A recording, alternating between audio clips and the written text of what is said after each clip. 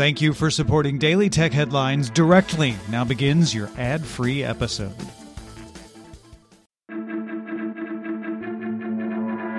These are the Daily Tech Headlines for Friday, September 18th, 2020. I'm Rich Straffolino. The U.S. Commerce Department announced that as of September 20th, U.S. companies will be banned from distributing WeChat and TikTok apps. U.S. companies will also not be able to provide services through WeChat for the purpose of transferring funds or processing payments within the U.S.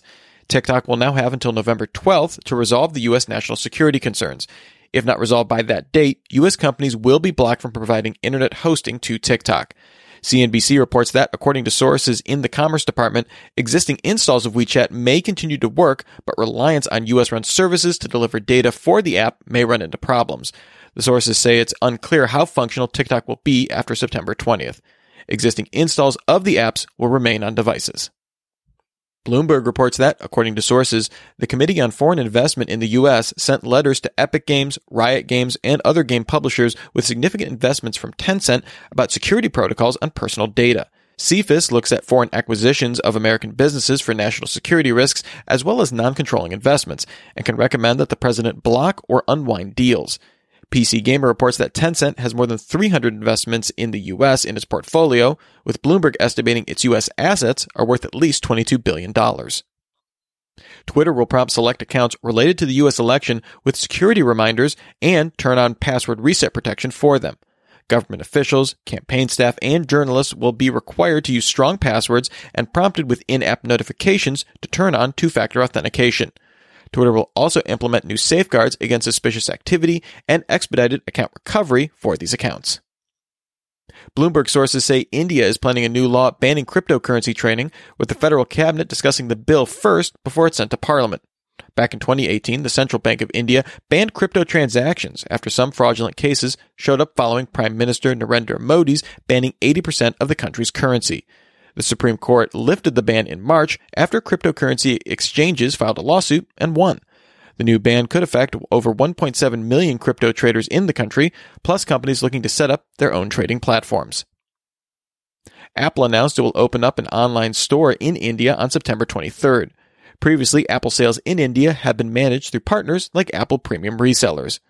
Advice and product guidance will be available in English and Hindi on the site. Apple plans to open physical stores in the country in 2021. According to documents obtained by Bloomberg, the European Union is considering a law that would prevent mobile device manufacturers from limiting access to embedded NFC chips in smartphones and other devices. In June, the European Commission launched an antitrust investigation into whether Apple unfairly blocks competitors from using NFC payments on its platform. Apple has previously argued that decoupling NFC payments from Apple's default encryption would open up consumers to greater security risks. In November 2019, Germany passed a law that required operators of electric money infrastructure to offer access to rivals for a reasonable fee. Comcast announced it will pull NBC's TV Everywhere channels off Roku as part of its negotiations with the company over distributing NBC Universal's Peacock streaming service on its platform.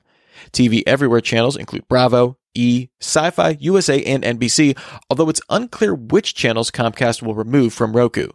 Roku says it offered to extend its agreement on TV Everywhere channels with Comcast while negotiations proceeded, but also clarified that the channels represented an insignificant amount of streaming hours and revenue on our platform. For streaming services on Roku, the company generally takes a 20% commission on signups and control over 30% of ads served. Google announced that Google Drive will start automatically deleting users' trash files after 30 days, starting October 13th. Any user with items currently in their trash folder has 30 days after the new policy starts to move them or ignore them. This is already Gmail and other G Suite services policy. And finally, Cloudflare announced a joint effort with the Internet Archive to share Cloudflare's hostname and URLs with Internet Archive's Wayback Machine so their websites can be automatically archived. This will be rolled into Cloudflare's existing Always Online service, which stores a static version of sites to use in case of downtime. Always On can now store static pages in the Wayback Machine and draw on the archive when needed. Cloudflare users will need to opt in to using Always On with the Wayback Machine. Remember, for more discussion of the tech news of the day, subscribe to Daily Tech News Show at dailytechnewsshow.com. You can find show notes there and links to all these headlines there as well. Thanks for listening. We'll talk to you next time. And from all of us here at Daily Tech Headlines, remember, have a super sparkly day.